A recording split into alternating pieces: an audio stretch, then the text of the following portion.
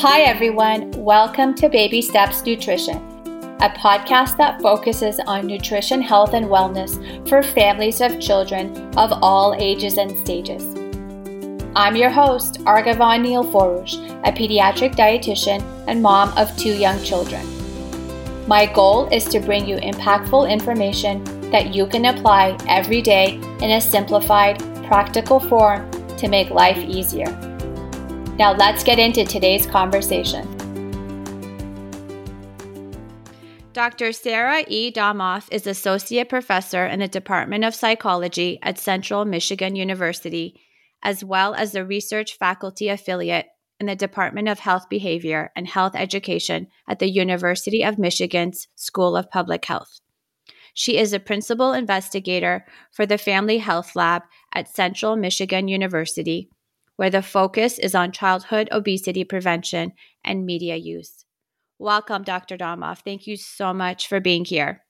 Thank you for having me. As you know, we live in a time where we know that social media has greatly impacted youth mental health. I mean, it's one of the most highly discussed and debated topic, right? The screen time use. Yes. And how that impacts our teens. And I'm so glad that you're here to share all of the research, your wisdom, your insight. So thank you so much. Absolutely. I first would love for you to tell us about the Family Health Lab and why your focus is specifically on how media impacts children. Absolutely. So thank you for having me. I'm really excited to talk about basically, how both like digital media and social media may impact children and youth and families. And broadly speaking, children are really growing up online. And so part of their lives, their culture, their environment is digital, is online. And we care about, psychologists and other health professionals. We care about raising healthy children. And we've studied many different contexts in which children grow up, household, family interactions, school interactions. We need to focus on what's going on online and how that's impacting their development. And so the Family Health Lab really tried to marry some of my interests in both media effects and health outcomes for children. Earlier in my training, I was focused on, how does watching certain types of media impact individuals? And so that's what we call media effects. But as I was going through my training, social media was really growing. Mobile devices were in everyone's hands. And it really, the shift in my research really went towards this new forms of delivery of media and what that means for child development. And as a clinical psychologist, I'm really interested in how we can help families parent around media use. How can we get the good things from it and mitigate the risks? And I was seeing families expressing a lot of concern about managing the excessive amounts of screen time and feeling a lot of these dilemmas around how do I set limits, but then also I want them to be tech savvy. How do I reduce use, but when I find it so beneficial for managing the household to be able to have screens available. So it's complicated. And so that really drove my research and some of the work coming out of my lab. Yeah, and it's so fascinating. I sometimes will refer to the Pew Research Institute for a lot of their statistics and findings. And I came across one, which of course I completely relate to. And it's something that I say all the time, that parenting is harder than it's ever been. And the parents that were surveyed, it was 2/3 of the parents that said parenting is harder than it's ever been 20 years ago even. And they relate that mostly to screen time and technology use with their children. Yeah, so I found that really fascinating. Yeah. And if you think about it, like, even I think what's I think so challenging is what I hear is that, with each subsequent generation of parents, there are new tech related issues that they can't go to their elders or the children's grandparents to address. It's like there are new things popping up constantly. And there isn't that typical blueprint, so to speak, for, how do you handle these issues? But I do believe that there's a lot of lessons and messages and knowledge gained from just developmental science that does apply to parenting children in this digital age. It's just, I think for some for many families, it's like, well, we've never dealt with this issue before. There isn't exact guidance on this. So who do I go to? Who can I turn to for help? And so that's why a big part of my lab and and the work I do is outreach. So like, how do we get this information to our findings, our results to parents, to clinicians, to other caregivers, to teachers, because we're trying to keep up with the technological changes. We can't go as fast as technology in terms of doing this research. However, when we do find and discover best practices or things that may work, it's important for us to share it using the medium that we study, technology. And so, as much as I look at the negatives, I do recognize that technology and social media can be positive, can be a force for change, and is going to be important for us to use to disseminate information on how to live healthfully in this digital age. Yeah, and you brought up a great point, right? It's that pace of science advancement versus technological advancement. Mm-hmm. But so there's a lot of great research. And I feel like when 2020 happened, that really spotlighted the impact of there's coping mechanisms, right? And how a lot of people had to turn to technology for various reasons. We know kids were home. My kids were learning from home, parents working from home. So there was just this explosion of screen time. And now it's like studying the ramifications of that and the continued use and almost having to retract, the dependence on screen time so much. But that's so hard to do, right? Because a lot of young kids were born during the pandemic. A lot of really young kids, like my son was very, very young during the pandemic. So automatically, we had to start using screens at home and the kids were learning and parents were working from home. So that just that exposure happened, even if families didn't want that to happen. Exactly. Yeah. So I'd love if you could talk about one of your talks. You were discussing a really fascinating tool. It was called LENA, Language, Environment, and Analysis Technology. If you can explain that for us, and then I'd love to talk about just stages of development and how media use can impact that. Absolutely. So what with our discussion on how technology is moving really quickly, and sometimes our measures, like our surveys that we give out, don't capture what's happening right now because technology changes so quickly. And so what my research has really been rooted in is really hearing about the experiences of people right now. So capturing live, naturalistic, in the moment experiences from parents and children. And there are a variety of ways to do this, but, observational research is really important in this area. So one study we did a few years ago used the LENA device, and it recorded parent-child interactions, basically anything audible in a child's environment. We transcribed those interactions around media use, and we looked at basically what are the situations that unfold when parents are navigating screen time or children are watching different types of digital media. And so that really gave us some insight into what's happening now. And this was before the pandemic, but we've seen a lot of the kind of early evidence of this pop up in later research with larger samples. But we found that, parents in this study,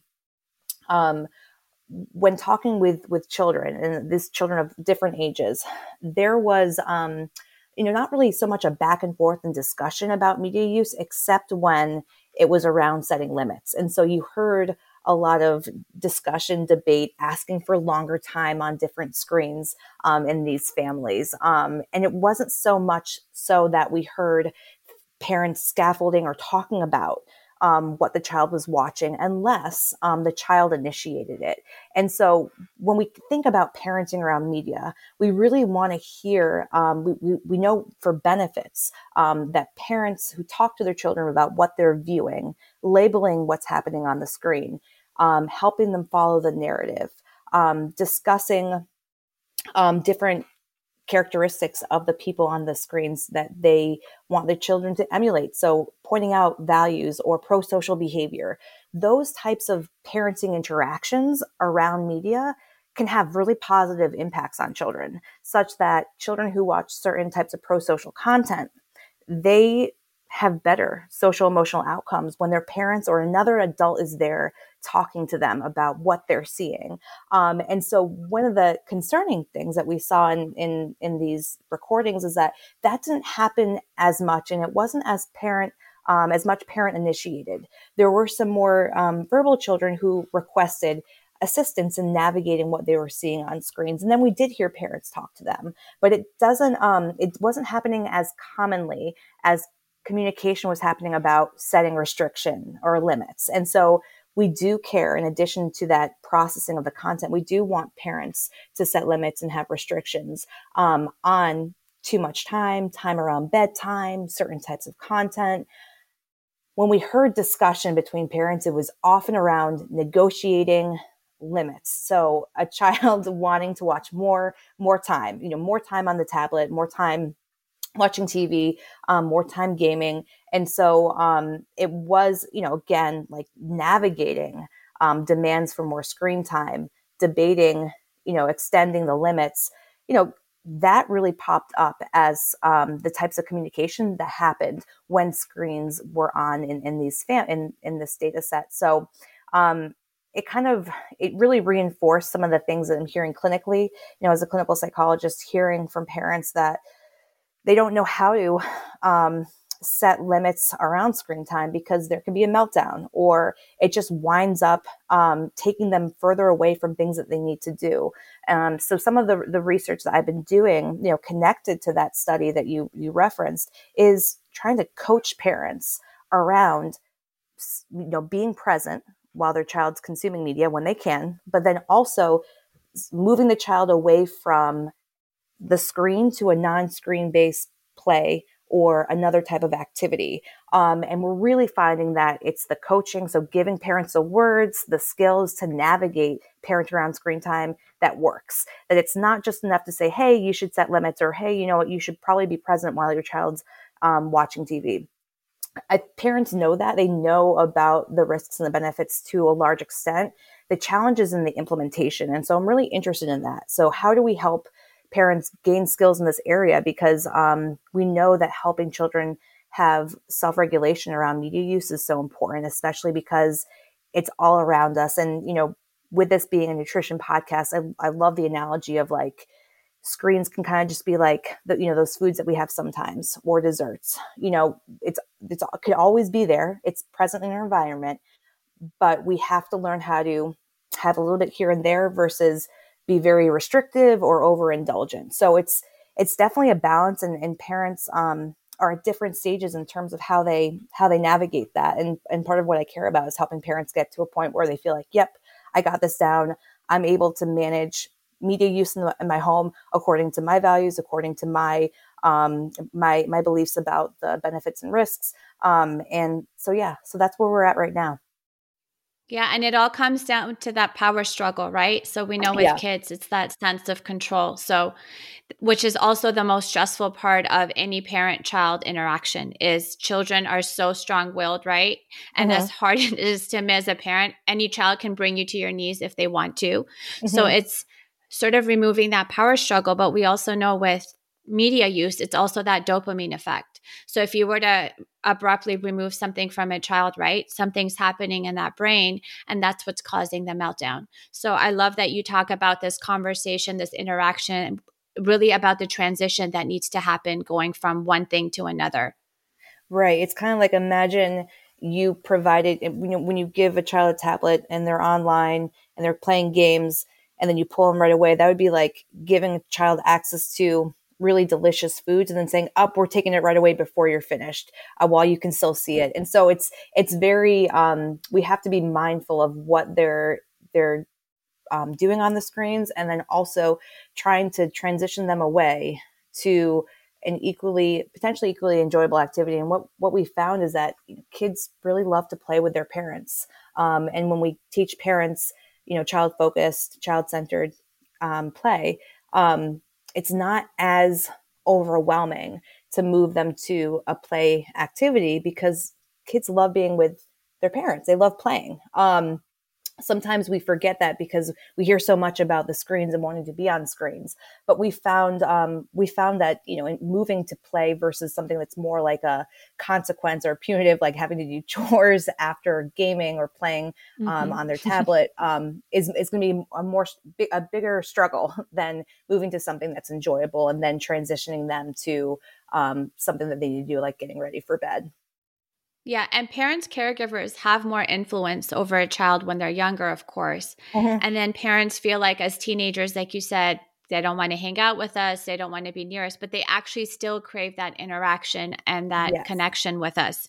It just might be in a different way. But so, how do we, if we're talking about media use and how that affects from young children through the life stages up until teenagehood, early adulthood, what does that look like? Yeah, so I like to explain this there's like three different buckets of influence, really across the ages, and the way that it impacts younger children versus older children just kind of depends on what they're exposed to. So first, we know that content matters. What you see, you know, there are media effects. What you see influences how you think. It influences your well-being. So if you, like, even as adults, if we watch news all the time covering really upsetting, stressful content, we're going to feel more stressed, right? So with younger children, and the same is true for positive content. If we see positive, uplifting content, that will have a positive outcome. So with younger children, all the way up to older adolescents, we want to make sure that the content that they're consuming, what they're viewing, is age appropriate, you know, developmentally appropriate. So younger children are not watching violent or sexual content. That it's pro-social. So with the younger children, we really especially want them to see content that has been designed for them by developmentalists, people who understand how to promote healthy, adaptive skills in children. So types of content such as like Daniel Tiger's Neighborhood, Sesame Yes, I was Street. just thinking that. I Yeah. love Mhm. anything related to Fred Rogers Institute. Yes, exactly. So in those younger years, if you can choose content that is positive, pro-social, educational, um, that's the way to go. You know, I know that for some families, eliminating screen time is not possible with younger children. So if you have to have your child watch screens, they could actually benefit from certain types of content. And as children get older, the same thing is true for social media, for different apps, for gaming.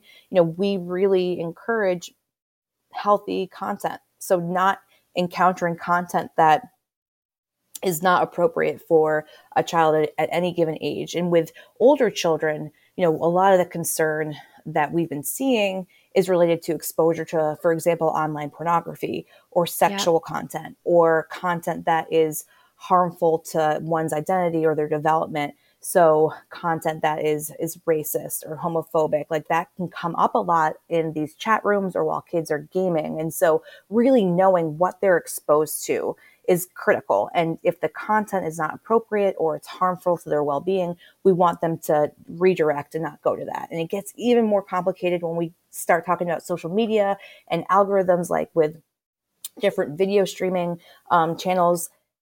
You can be steered to the more salacious or concerning content just based on like the algorithms used. And so also it's helping teens, those who are being more independent in their use, realize that, you know, when you search for something, you may not get the whole range of options online. You're getting a curated selection. And a lot of times those videos or those posts or those people to follow may not have content that's good for your well-being. And we see that with, you know, content related to self-harm or disordered eating, especially on social media. So, you know, the take home message for content is it matters, and parents and youth should be aware of what they're seeing and notice how the content may impact them, and really choose content, whether you're the parent choosing the content for the child or you're the teen themselves choosing the content that works for you, that doesn't make you feel worse about yourself, that promotes well-being or facilitates connection with others. So that's one piece. The other big piece is like the timing of use and what screens may displace. So what I mean by that is, because we're on screen so much, it's kind of hard to give a hard and fast rule about the number of hours, for which there are problems, because the content matters for one thing, as we just discussed, but then it also matters during, what time during the day are we using screens. And when we look at the research on how social media or digital media use impacts, say, older children and adolescents, that nighttime use, the use that interferes with sleep, sleep being disrupted by screens, that's really critical. And so, when someone says, my child is on social media for several hours a day, I want to know, well, when are they? And what are they seeing, and when are they on the screens? Because if we want to know how and if screen use is interfering with those key parts of a child's day. Sleep, super important. During mealtime, also important to not have screens. And that goes for the parents too, because you want to have them benefit from that mealtime, that shared time with families where you can connect over food. And then also, like, at school, for some of my research has found that, there's poor academic outcomes when we're checking social media in the classroom, right? Or when we are looking at social media while we're doing our homework. So really considering what's called the context of use and trying to choose times that, it's more of like a harm reduction approach. Choose times during the day for which using screens wouldn't take away from what we would expect that time to be used for.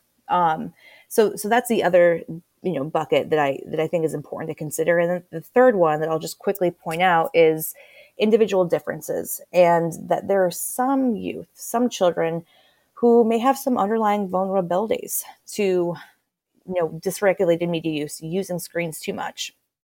Or there may be some mental health concerns that intersect with media use, such that anxiety may worsen if they're looking at content, if they already have an underlying anxiety disorder, or maybe, a child's feeling isolated or depressed.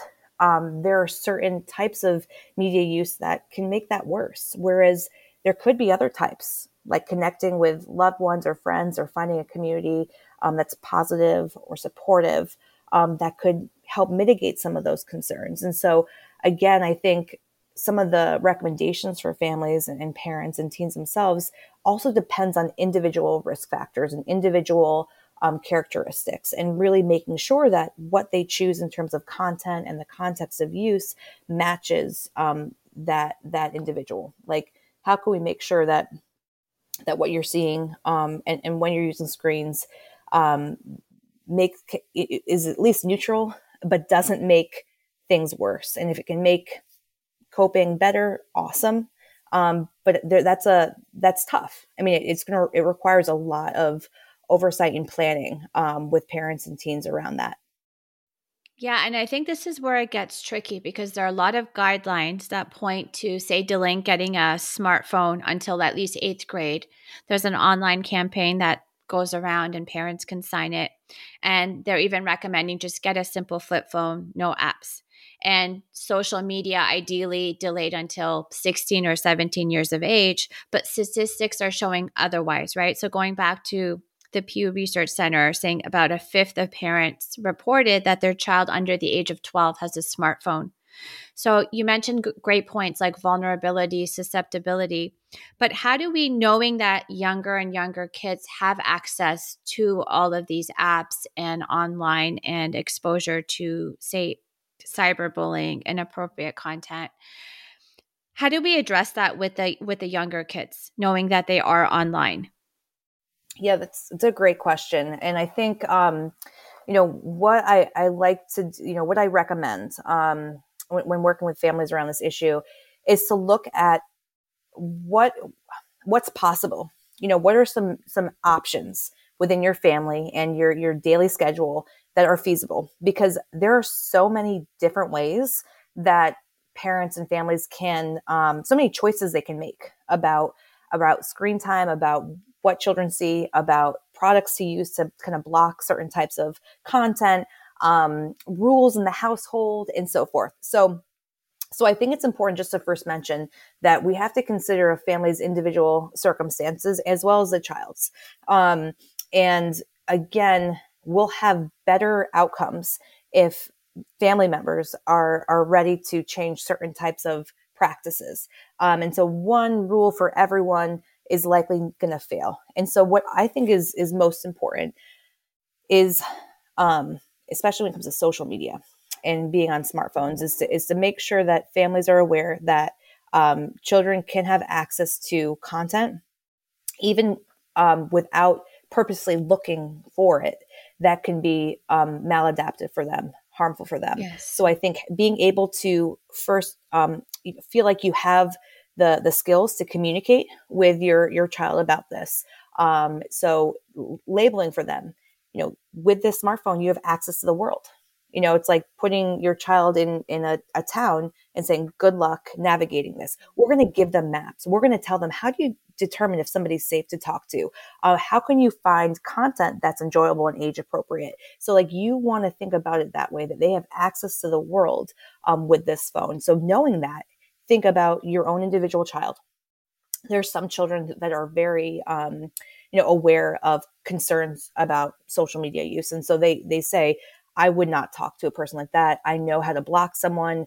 Other children may be like, are more open to interacting with people they don't know. So again, keeping in mind your own child, having those conversations about privacy and security, and not posting information that could potentially be harmful to you. So if you have a child who may be a little more impulsive and posts things without thinking, or follows people or interacts with people they shouldn't, you may want to question whether that smartphone is the best option, and maybe do a flip phone instead, or do online interactions or online use with a parent present until they can show that they have the skills to navigate online interactions or requests, and add those privacy settings. Make sure that those are up to date, and you can help your child learn how to set those, and so forth.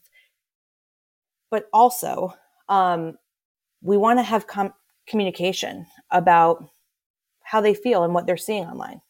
So just as we would ask a child, how was your day at school? Who did you sit with at lunch? And so forth. Ask them, show me some of the funny posts you saw today on Instagram, or talk to me about a TikTok video that you thought was really great. And you can kind of get a sense of the types of content that they're exposed to. And that's sometimes a good way to gauge the level, the concerning, if there's concerning content, steps that you may want to take. So that's another recommendation. Honestly, I think, if children are getting adequate sleep, they're doing their homework, they're going to school, they're engaged, they interact with others face to face, they're engaged in different activities. If a lot of those key aspects that we want a child to engage in their childhood are met, like they're doing the things that we know are good for their development, a little bit of screen time isn't bad, right? A lot of times, though, when we hear about problems with social media or going online too much, there's something else that's missing. And so instead of directing parents to have only a certain number of hours of screens per day, I want them to think about, okay, in what ways, is your child, doing well?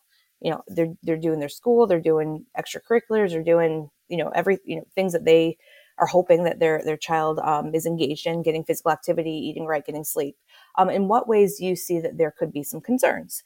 And that is really where I would pivot towards maybe setting more limits or being more restrictive. So if we're hearing, my child feels really alone, they're not really connecting with others, what can we do to help them address that? And if they're going to be on screens, how can we make sure that they're engaging with content that maybe is beneficial for them in that regard? Maybe it's finding a community of people who enjoy a similar activity.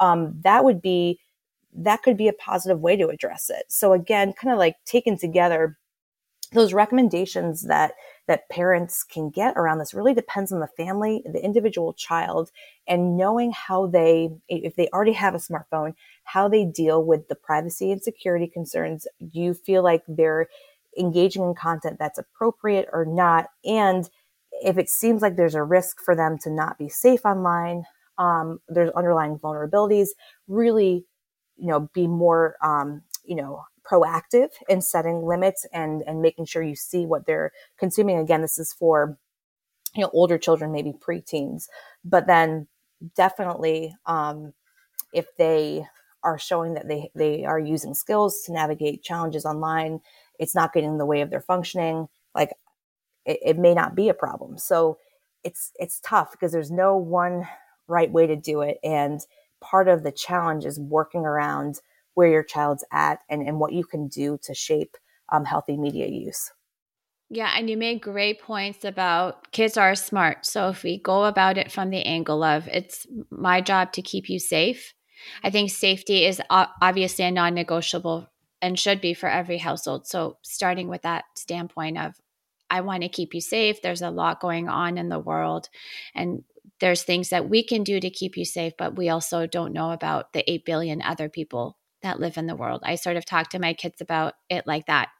And there's so much that I Exactly. don't know. So it's if we put ourselves out there, of course, then it opens ourselves up to more, unsafe practices. So that, and then also I think it's important to talk about this whole culture of comparison mindset and talking Yes. to our kids about how online is not actually reality and can create, I mean, it's hard to understand that when you're young, Mhm. but I think the more exposure to online just creates this unrealistic, false sense of how the world works. And I think that's when Exactly. things get into a dangerous territory. And that's why it's so important to know who your child's following, what they're doing. So if you see that your child is sharing funny videos with their best friend, and the person, their family, and it's just kids, being kids, and it's not inappropriate, or they're not interacting with people they don't know or strangers, that's one thing. But again, if they are following people and you see that they're kind of perseverating on content, or they want to be an influencer, or they you're seeing that they are, really just passively looking at images and it's not really seeming to benefit them in any way and could be harmful, like, yeah, definitely having those conversations. And I think what's also challenging as we talk about all of this is that so much of this is put on parents, and that isn't fair, Yeah. because a lot of this, and a lot of the changes that could be made, come from the industry itself. What can they do to better create environments, for children online? Just as if we, brought children to a playground and there was a broken slide, or you could get splinters, we would hold the community accountable to make changes, make it safe for our child. We should take that same perspective for online environments. I mean, wouldn't it be great if we knew that there were places our child could go online where they could be with people they know, where there's actually like adults or monitors or community, stakeholders there trying to promote, healthy interactions, without the concern that this content is going to be harmful, or that there are people there that shouldn't be there. I think there are ways that that tech can do that. I think, and I think a lot of parents would love it. And but again, where parents are so stressed right now, there's a lot going on. There's so many competing demands. Like, do your best in trying to navigate this, and also demand that action is taken so that this is a little bit, it doesn't have to be this hard, is basically what I'm trying to say. And I think, advocating for change, holding, tech accountable for, certain actions or policies that could be potentially harmful to developing minds is also important. And so, I just wanted to throw that out there too. So important. And what about, do you have parental controls or software to monitor media use that you recommend for families that are easier to use, more user friendly, Yes. effective? Yeah. So especially for younger children, so, 0 to maybe 8 or 9, I don't see, I don't see any potential harm yet, and I'll tell you why I'm mentioning this in a second, in having, child, um, child focus or child locks on different types of search engines, safe search only, that sort of thing. So you can do security practices within different types of apps or programs that you have on your computers and laptops and so forth. There are, um, you know, um, there is software or apps that could let you know if a child comes across content that involves violence or there's sexual content and so forth. I know that some families have used Bark. That's one app I've heard used. I know some schools use Go Guardian. So there's different options out there. But what gets tricky is when you have a pre-adolescent or an adolescent and you use these, because for some youth, it's completely acceptable to explore and try to understand their identity. And so at a certain point, you want to be able to foster independence and a child exploring who they are without the fear that everything they do is going to be scrutinized and viewed by a parent. Got So it. again, some of those products I find are more useful for children, young children, 0 to 8, 0 to 9, as well as for youth who may already be getting into some trouble online or who are not using the internet safely. And that could be older children too. Yeah. So it sounds like none of those can replace knowing your child well, Mm-hmm. understanding their patterns, right? We know if a child's mood or behavior starts to change, that could be the number one sign that there's something else going on. And then, as Exactly. well as just having that meaningful connection with your child and having regular, constant conversations about their feelings, what they're being exposed to, if they have any questions. Yeah. And I think, again, I think this is a shared responsibility too. So not just parents or caregivers, like, I train teachers on how to have these conversations, counselors, clinicians, coaches, any adult, an important adult in a child's life. If they don't really know how to have these conversations or they want to be there for them, and help them navigate these online interactions and really, be a mentor. That's definitely something that I would recommend because you there are so many important people in a child's life that if we had all of them, routinely Yes. asking about these things, being a sounding board, that could go very far. And part of that is also like making sure that pediatricians and psychologists and other clinicians are routinely having these conversations for youth who are already having some mental health care, having some mental health issues.